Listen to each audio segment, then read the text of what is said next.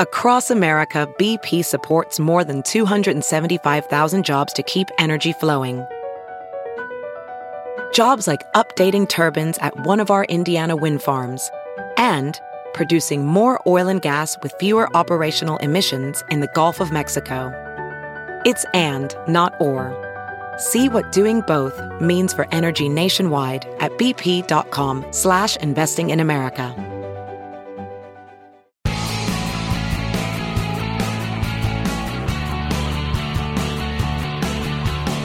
This is Bill Press and Friends on the District Productive Network. First of all, the facts are, again, a couple of days ago, Syria used this banned chemical weapon against a civilian population, 80 people killed, men, women, and children, and as the president points out, even little infants, little babies. That was met last night by a retaliatory strike by, again, 59 Tomahawk cruise missiles launched from 2 destroyers in the eastern Mediterranean, and they struck the airfield, the very airfield where the planes carrying those bombs with chemical weapons, the airfield they had departed from.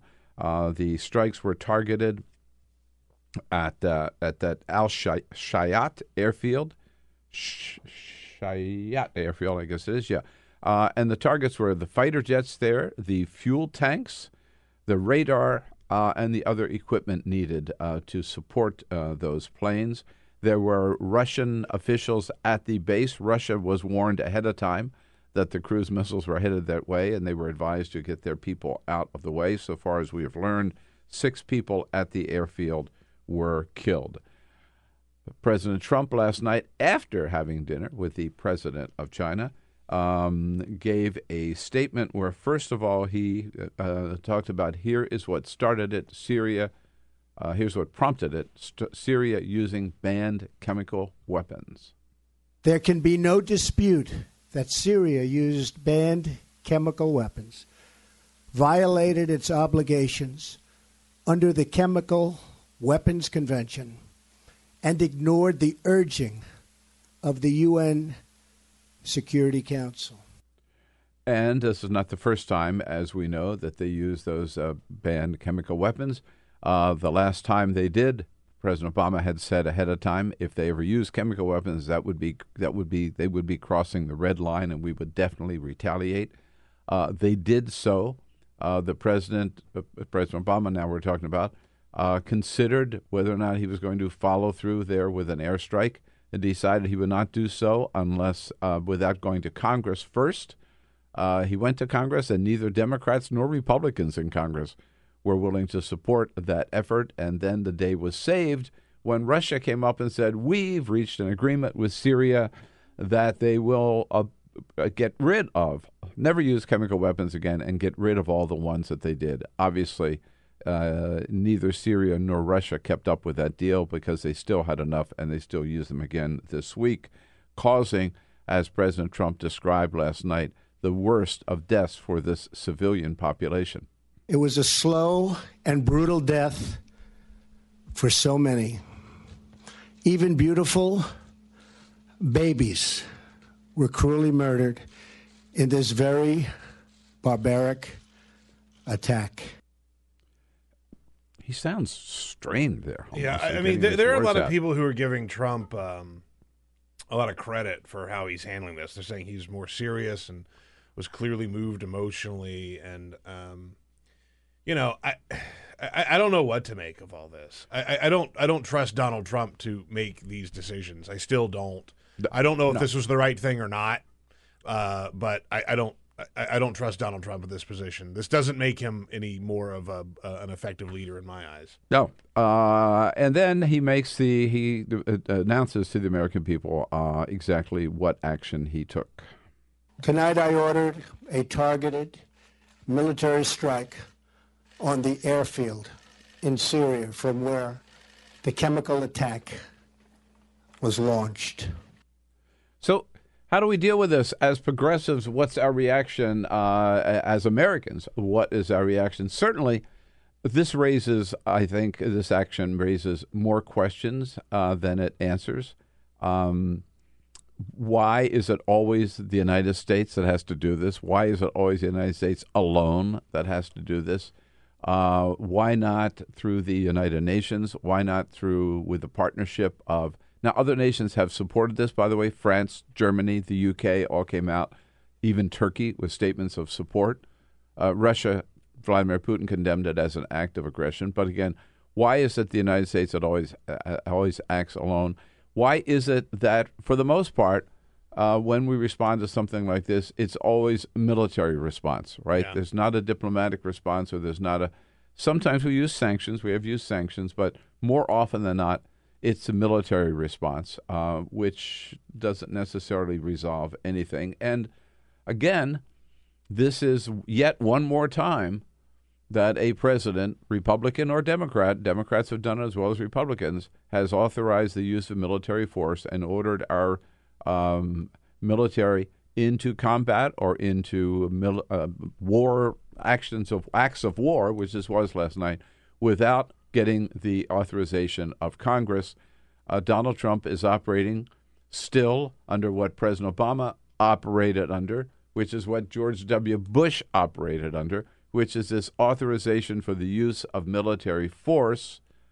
Otherwise, there is no declaration of war. There is no congressional authorization for the action that was taken last night. And there should have been. Senator Rand Paul has made this case loud and strong, and he is right. At the same time, again, it's worth pointing out that no president has done so. Doesn't make it right, but no president has done so since World War II. President Truman was the first one to ignore Congress ordering American troops into Korea way back in the 50s. So there are all those questions on one side, legitimate questions. You know, I'm sure that if President Trump had come to Congress and said, you see what happened, now here's what I plan to do, without making it public, I understand that. You don't tell Russia or you don't tell Syria exactly when and where you're going to strike. But if he had come to Congress with that, going to the leadership of Congress, they could have had a quick vote yesterday. He would have gotten the authorization of the majority of Republicans and Democrats. And by the way... And then we'd be in a lot safer ground. It should be pointed out that Barack Obama tried that route. Yeah. And tried to get... as you mentioned. Yeah. And none of the Republicans were for it. Nobody got on board with it. Yeah. So it's almost as if they were okay with Donald Trump doing it, but not okay with Barack Obama doing it. And that's pure politics. And that's the one time when politics ought to step aside. It has to. Yeah. For us to survive, it has to. We have to treat these matters seriously. But Republicans aren't willing to do it. Right. Fact. So all of those questions are raised at the same time. I must say, and I'm not a 100% pacifist, but maybe 95%, right? At the same time, you cannot. I don't think we can, as a people, tolerate the use of chemical weapons, particularly and period, especially not against the civilian population. And there has to be some response. Bashar al-Assad is an evil, evil person. Our policy in Syria is a mess. Barack Obama made it a mess. It's still a mess. It's gone on for 6 years. There are millions of refugees. People have fled Syria.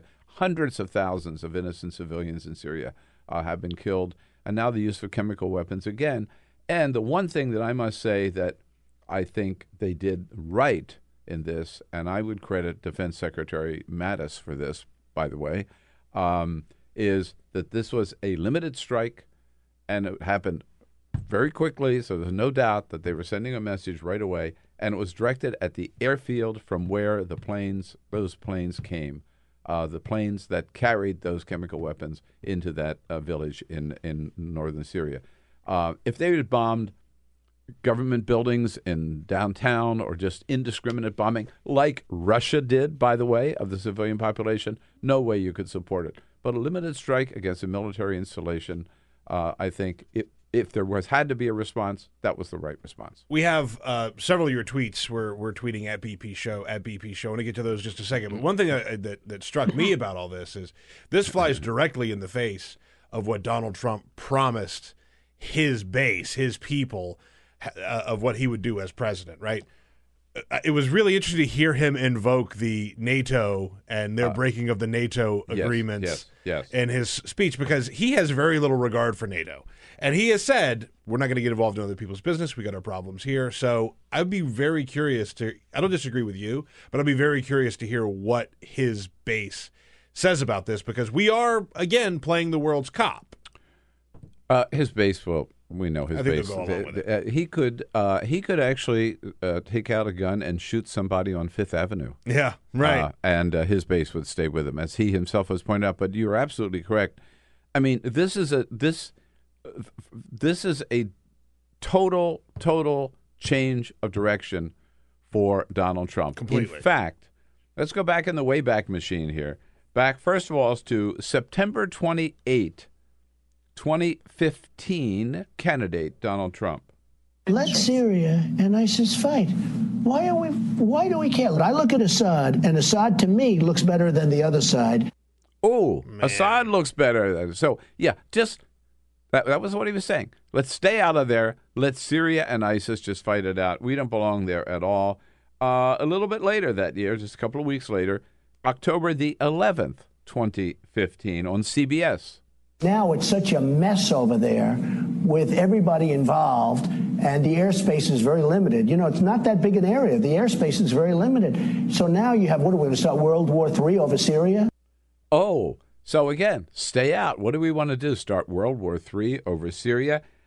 Jump ahead to spring 2016, actually, May the 20th, 2016, on Morning Joe with Joe Scarborough. Again, stay the hell out of Syria. I would have stayed out of Syria, and I wouldn't have fought so much for Assad, against Assad. What you're saying is Assad can stay in power. That's not your interest. No, your what interest I'm saying is we have bigger problems what's your than interest? Assad. Yeah. Yes, and just last week, Sean Spicer said the policy of this administration, I believe, actually, he repeated this as recently as Monday, that the policy of this administration was that that Bashar al-Assad could stay in power. It was no longer the goal of the United States to remove him from power. Now, that was before the chemical attack. Since then, again, in the Rose Garden the other day, Donald Trump said his attitude toward Assad had changed overnight and indicated that he would take some reaction. But it's very, very possible, and I will tell you, it's already happened, that my attitude toward Syria and Assad has changed very much. Yeah. Now, though, the question is, what happens next? And, I have to tell you, he doesn't know, and we don't know, because this is now a 6-year civil war in Syria. Assad seems to have the upper hand, but with the brutality against his people, and now the use of chemical weapons. So, having done this, what do? Walk away? Do we, during the campaign, Donald Trump sometimes talked about we ought to create safe zones, which we would protect, where Syrian civilians could be safe and resume their lives. Is that what we're going to do? Are we going to have a no-fly zone in Syria? Are we just going to stay out of Syria and let this carnage continue? And then there's a little fact about Russia support. By the way, shame on Russia for supporting Bashar al-Assad, but that's the foothold for Russia in the Middle East. And Putin, as I mentioned, condemned this action last night as an act of aggression. He quickly came to the defense of. He has not condemned the use of chemical weapons by Assad, but condemning our response to it. So what does that mean with our relations with Russia? Yeah, and by the way, Russian military says that they will help Syria strengthen its air defenses after this U.S. strike. So what we just did and took out some of their air defenses, Russia is going to actively get involved to help rebuild those. And there were, by the way, no Russian fighter jets at this airbase. So we did not destroy any Russian fighter jets, which would have made it even more complicated. But all I'm saying is now the big question is what's next? Yeah. And, the one thing you can be sure that Barack Obama, before he ordered any military action, and he did, and Bill Clinton did, we've seen this before, a quick surgical strike, that's what they call them, right? But Barack Obama certainly would have sat down in the Situation Room with his advisors and said, okay, now, what's the plan after we do this? Yeah. What are the next steps? I'll bet you Donald Trump never asked that question and never considered it.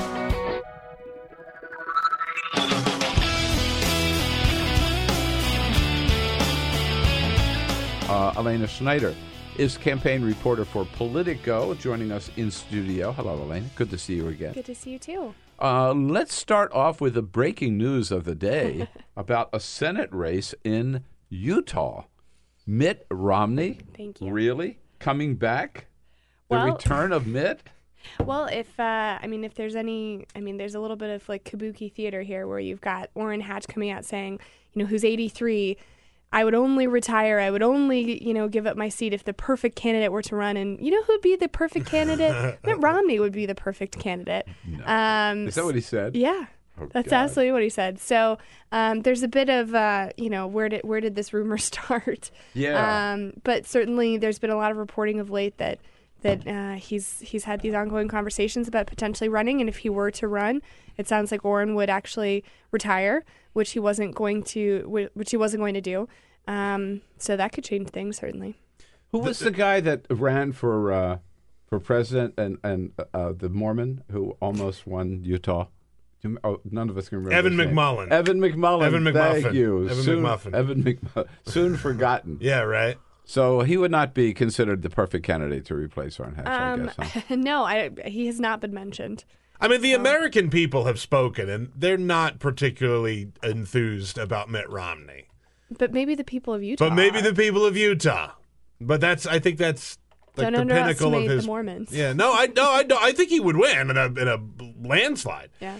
But I mean, if this is some track for him to get back to the White House, oh boy, this is not going to end well for him. No, I think this would be the end of the road for him. I don't know. But I think we all agree that were he to run in Utah for U.S. Senate, he'd win. He'd yes, win. absolutely. He would win. Right. Yeah. Does he want that headache? Guy's a billionaire. Enjoy being rich and have no obligations. Who wants to go to the Senate? Ugh. So we've got that one probably going to happen, I would imagine. The interesting campaign congressional races for this year. Let's start in Georgia, which seems to be getting the most attention. Tom Price gave up his seat to become HHS secretary. Right. And there's about 33 candidates down there or something in total? I don't know. It's an enormous field. I think it's 18 in total. And Georgia's funny in the way that they do special elections and that they do an all-party primary, which is the same thing that California does, in which all of the candidates, regardless of party, all appear on the same ballot. Right. And the top two vote getters, regardless of party, also make it into a runoff if nobody reaches 50%. So those dynamics help in yielding the possibility in which we might actually see a Democrat squeeze through here, which is why we've seen Jon Ossoff, who's this 30-year-old former congressional aide, kind of a nobody who came out of, who knows where, and has managed to raise more than $8 million at this point. So he's getting money from all over the country. Oh, absolutely. And Yeah. he's he became a darling of Daily Kos, which is a progressive website that backs candidates and raised a lot of money for Elizabeth Warren. There was, that was their first candidate. Then Ossoff has smashed all of their records and has broken a ton of House fundraising records, for people who aren't self-funding their own race. And so if he gets 51%, right, he's in. He's a congressman. Right. The chances of that, though, are pretty long shot. I mean, it's remarkable how much time and money and attention this guy has garnered for somebody who's still, at the end of the day, basically a long shot. He's been helped by the fact that there's a huge Republican field. This is a Republican district with a deep bench of people who are credible and who can run. So there are 4 candidates who are very legit and who are spending money in this race. And so there hasn't, and Republicans, the NRCC does not, as they say, get involved in primaries. And so they were a little late and caught a bit flat-footed and were forced last week to suddenly, dump $2 million into this race to gin up Republican turnout, because all of a sudden they started looking at the numbers and really started to freak out. But Republican turnout for whom? Republican turnout so as to prevent Jon Ossoff from walking away with 50%. So in other words, their message was just go out and vote for any Republican? Basically, yes. Yeah. I mean, all of their messaging is to paint Ossoff anywhere from like a kid. They got some footage of him in college dressed up as Han Solo. And all the way up to... Which frankly would make me vote for it. Well, and that was what was pointed out, because they changed their messaging, and now they're doing everything of calling him a stooge of, Nancy Pelosi and, saying that he worked with Al Jazeera, therefore he must be a terrorist. I saw that. I have that ad. Ridiculous. If we want to hear that. So ridiculous. Here we are. Al Jazeera, a media outlet that has been described as a mouthpiece for terrorists. Oh, come on. Has been paying Jon Ossoff thousands of dollars. But Jon refuses to tell voters exactly how much money he's received. Just like Jon refuses to tell voters the truth about his experience. What is he hiding? How can we trust him? Al Jazeera. Yeah. Was it Nest of Terrorists, right? Yeah, I mean, come on. All those Al Jazeera people that we dealt with when they bought Current TV. Yeah, right. Yeah. So when is that election? April 18th. So it's the Tuesday after Easter. Not this Tuesday, but the following Tuesday. Right. And now, Kansas. Kansas, which Mike Pompeo is a bit of a shock, I have to say. It was fun to report that out yesterday. It's very much still breaking news, and that the NRCC's independent expenditure decided to drop. I think it's under six figures, but it's Kansas, and it's a very inexpensive market. Yeah. To bump up Republican turnout in a district that Trump won by 27 points. They are spending money. And partially it's, the NRCC has money. Why not spend it? Why not put an insurance policy just to be sure? But nonetheless, I mean, this is a district they should be walking away with. And the Democrat there, James Thompson, is an attorney. There was some local coverage of him failing to even convince his own state party to spend $20,000 on mailers on his behalf, and yet now the NRCC is nonetheless putting in an insurance policy here. It just sort of shows you special elections are hard to draw lessons from. They're not necessarily evidence for what's going to come in 2018. There's plenty of evidence, where people have won in the past and then got wiped out the following year. But it's still really fascinating to watch Republicans sort of get pretty antsy about some of these races that should be easy for them. So Democrats have a good chance of winning in Georgia. Is there a chance? I would say there's possible chance for Democrats to win. He's definitely going to make it to the primary. To the runoff without a doubt. Okay. The question is whether or not he can win it outright. Is there any chance at all that a Thompson could win in Kansas? I mean, never say never, but I would say it's very unlikely. But the fact that I think what they're going to be worried about is if this Republican wins only by 4 or 5 points, that's going to be seen as a the fact that it's competitive loss. is news. Yes. Right. Yeah. And then there's Montana, right? For Zinke's seat. Right. Yeah. And what's going on out there? It's interesting. So Rob Quist is a folk singer who's put out two pretty good compelling TV ads, is very much playing on his sort of Montana roots. He's running against Greg Gianforte, who is a self-funder. He dropped about $6 million on his own failed governor's race in 2016 against Steve Bullock.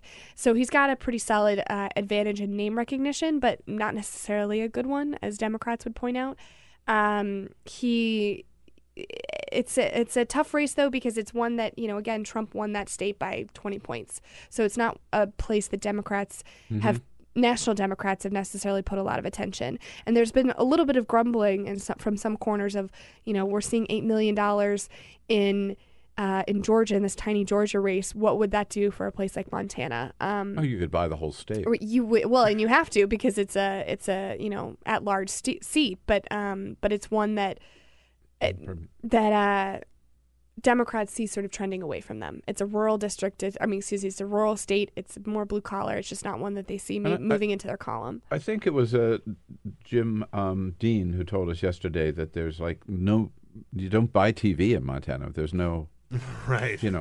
Well, you have to buy it in a whole bunch of different, there's 4 or 5 actual far flung. Because there's so many the coverage areas. You have to buy 5 different stations because it's so far flung. It's hard to reach people. Yeah. Right.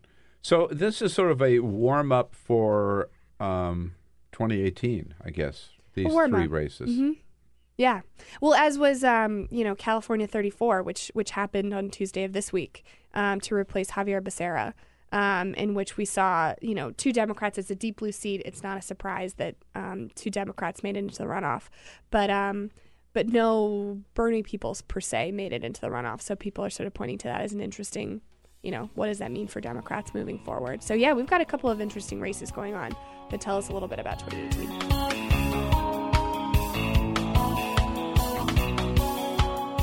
Hey, everybody, this is Bill Press. Thanks for listening to the Bill Press and Friends podcast. And now, do yourself a favor. If you haven't already done so, subscribe to the show on iTunes. Here's what you do. Just search for The Bill Press Show. Then you can take us with you and listen in anywhere you go. And you'll get new shows from us as soon as they're posted. And one more thing. If you really enjoy Bill Press and Friends, please help us grow by telling a friend, writing a review, and giving us a rating on iTunes. It's so great to have you on board. Many thanks.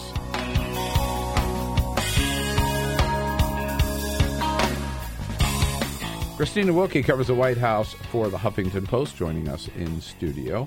So, Christina, what's the reaction here in Washington? Mixed or supportive or? Very mixed. Mixed in a way that I haven't seen in a long time, in fact. This particular action has seemed to jumble the traditional lines between Republicans and Democrats, between hawks and doves and isolationists and globalists. So, for a long time, progressives during the Obama administration were hoping that the president would take a stronger position on his red line on the use of chemical weapons. They're banned. There is no country in the world that could take the action the United States could as a sort of a moral leader for international conventions. And when Obama didn't, I think he disappointed a lot of people. So I think especially progressives last night felt a little bit torn because the rhetoric we've heard coming from the Trump administration and from Trump himself has been jingoistic and nationalist and likely to, he sounds a bit like a warmonger. And yet, on the face of it, the action he took last night seemed, I think, both ethically and emotionally justified to a lot of people. And measured. Yes, well, that's what we understand.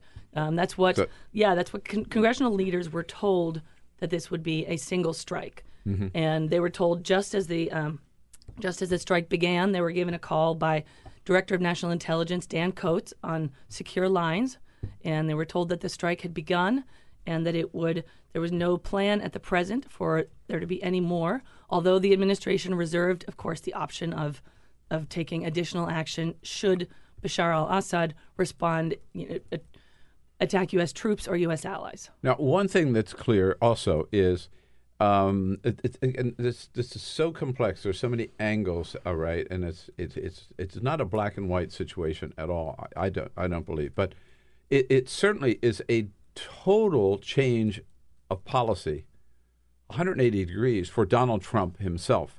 Jamie went to the Wayback Machine this morning. Let's just pick one of them from September 28, 2015. Let Syria and ISIS fight. Why do we care? I look at Assad, and Assad to me looks better than the other side. Assad to me looks better than the other. Yeah. So his whole during the campaign was we should not be involved there. Barack Obama was making a mistake by doing anything. We should just let them fight it out. ISIS and Assad, and of the two of them, he would choose Assad. As recently as Monday of this week, Sean Spicer was saying the policy of this administration is Assad stays in power. You know. And Secretary of State Tillerson was saying it even Tuesday. And then suddenly, of course, this happened, this chemical weapons strike, which is a big deal. And I was in the Rose Garden Wednesday with King Hussein and the president when King Abdullah. King Hussein is deceased. I'm sorry. Yes, right. That they that the president said this changed his attitude about Bashar al-Assad, and he now had the responsibility. He had now the flexibility, and he was going to send a message. I have a notion on what might have happened. On Wednesday morning at about 7:15, Ivanka Trump issued a tweet in which she called the chemical weapons attack horrific and atrocious and heartbreaking. And she is not a person who tweets casually. She's very measured in her communications. This was the first time I had seen her take such a strong position about an international, security military issue. Yeah. And I was struck by it. She had seen the photos clearly. They had made a very deep impression on her. I would not be the least bit surprised if she and or Jared Kushner, her husband and the president's really close advisor, showed them to him and shared with him their outrage, and he basically felt the same way. Trump is all about, and the way Trump governs is all about proximity. So if you can get close to him physically, then you can really have his literal ear. And he often makes quick decisions based on the last piece of information he's heard. We should be really clear here because Breitbart, their comment section right now is a disaster because they're furious. I can imagine. That he has bombed Syria. His alt-right supporters, Mike Cernovich and these guys, the Donald on Reddit, right? All these people that are Donald supporters, they're all livid that he is taking action in another country, military action in another country. This goes directly against what he has always said, as you point out. Like, this is red meat to his people is we can't be the world's cop anymore. Right. And that's kind of and it goes been guiding that guided his foreign policy on the campaign trail. Right. And this directly contradicts the sort of Bannon doctrine. Yeah. Yes. Totally. Of foreign policy, which exactly is let the world duke it out, close the borders, stay home, look after your own, and yet Bannon's power within the White House has been waning to some degree. I want to get to that point Okay. a little bit, but just sticking with Syria. Barack Obama may have done the same thing, probably would have done the same thing, but Barack Obama would have gone to Congress first. You think so? I'm really raising that as a question. Okay, guess. Would he? But he did. He did. And he couldn't get. And he couldn't get it. It's remarkable to see these same Republicans who thought it was a bad idea for Obama think it's a great idea for Trump. And I must say, there was a... But the Democrats were not very supportive of Barack Obama in 2013. No, they weren't. Either. No, they weren't. And That's last a very night, good point. there was a strain of leading Democrats seemed to be saying that this one strike was fine, but for anything more, he would need congressional authorization. But whether it was, from Nancy Pelosi on down, Democrats were slow to condemn outright the action taken. And it goes back to the fact that this action appeals to the idea of America as a moral leader in the world and as the only country who can exercise this kind of a... Well, I think there are two factors. One is that, for sure, that the moral outrage at this, that you just cannot tolerate it by anybody anywhere on the planet, number one. Number two, the response was quick, it was limited, it was proportionate, and it was directed at the source of the chemical weapons. It was directed at the airfield that they came from, and was directed not at, like Russia with targeting civilian populations, but at the fighter jets, the fuel tanks, the radar installations. So there was a real purpose, if you will, to this. And to that extent, people say, okay, I understand that. But then the big question is, now what do we do, right? Is this it? And then we let the Civil War just go on and on and on without doing anything? I mean, our whole Syria policy, this does not resolve our Syria policy. No. At all. What Syria policy? Right. No. Under Obama, what was it? And under Trump, what is it? Right. And I think the proportionate and targeted and and surprise element of what happened last night, which you couldn't have had you gone to Congress, obviously asking for authorization. But all of those three factors that made it much more palatable to Americans, you can thank National Security Advisor H.R. McMaster for that. He explained last night in an unusually candid way how he came to this decision. The president asked him to come up with some options. He presented the president three choices. The president said focus on two. He gamed them out, brought them back to the president, and this was the decision that was made. And he spoke very plainly and with nothing to hide. But yes, this seemed to be, as he gains more power within the administration, he is an experienced and reliable, deeply respected military official. Yeah, McMaster certainly, and I think General Mattis too at the Pentagon, who briefed the president last night. Exactly, and they did move. They did move fast. Yeah, I mean, and they're pros, and Trump doesn't have a lot of pros around him. You know, if you've got Jared Kushner in one ear and Bannon in the other, which he's had, that's basically defined this administration so far. So the fact that McMaster and Mattis their stars are rising, they get more face time with the president. All of those, even though they're military officers, so naturally you might, you might think, they've only got a hammer, so the whole world is a nail. Yeah. But I think we're actually in good shape because they're grown-ups.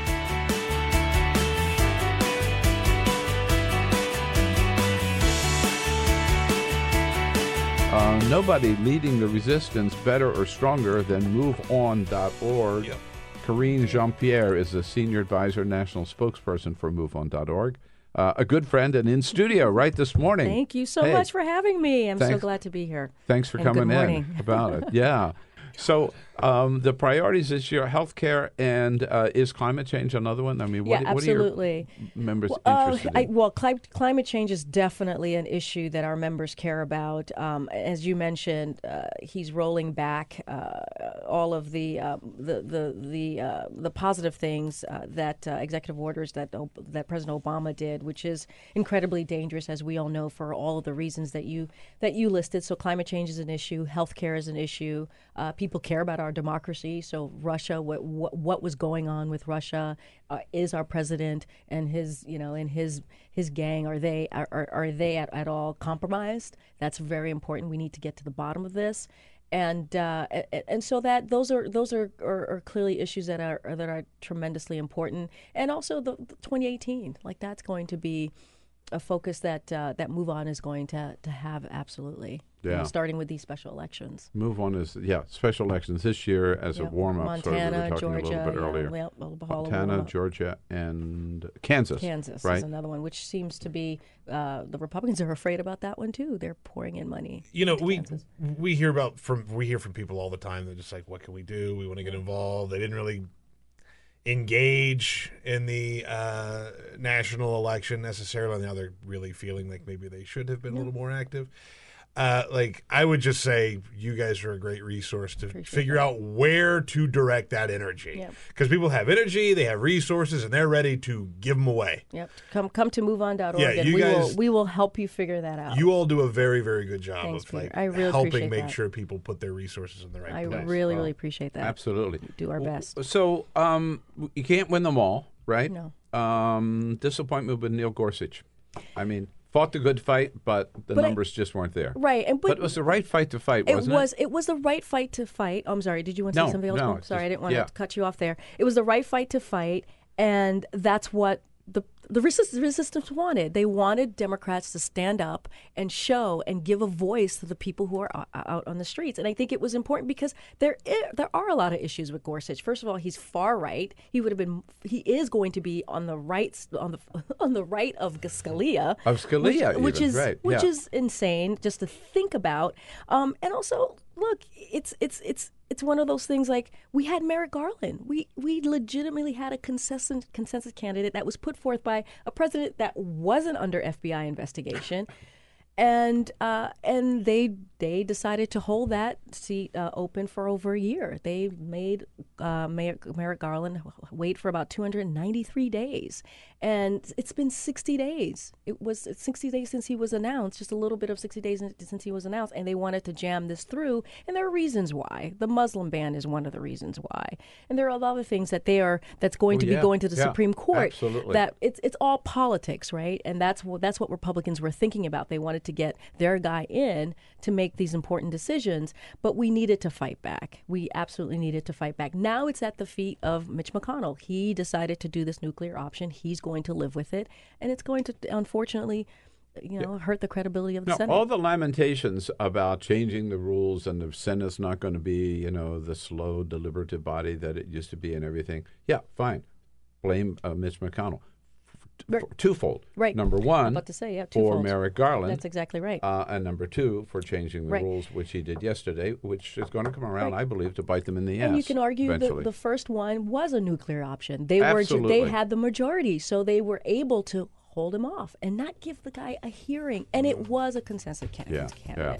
And the idea that some people are saying Democrats should just sit back and let Not this at one... all. No. Not at all. They need to fight tooth and nail. I think Chuck Schumer, Dick Durbin, and the rest of them, Elizabeth Warren, all of them, they did a great job on Absolutely. Even though they didn't. And Jeff Merkley, let's not forget him. Jeff Merkley. 15-hour Jeff Merkley. Go for it. Good for him. God, Karine, so good to see you. Thanks for coming in. It's MoveOn.org. Go there, sign up if you haven't already done so. Have a great weekend, everybody. This Bye, everybody. is the Bill Press Show.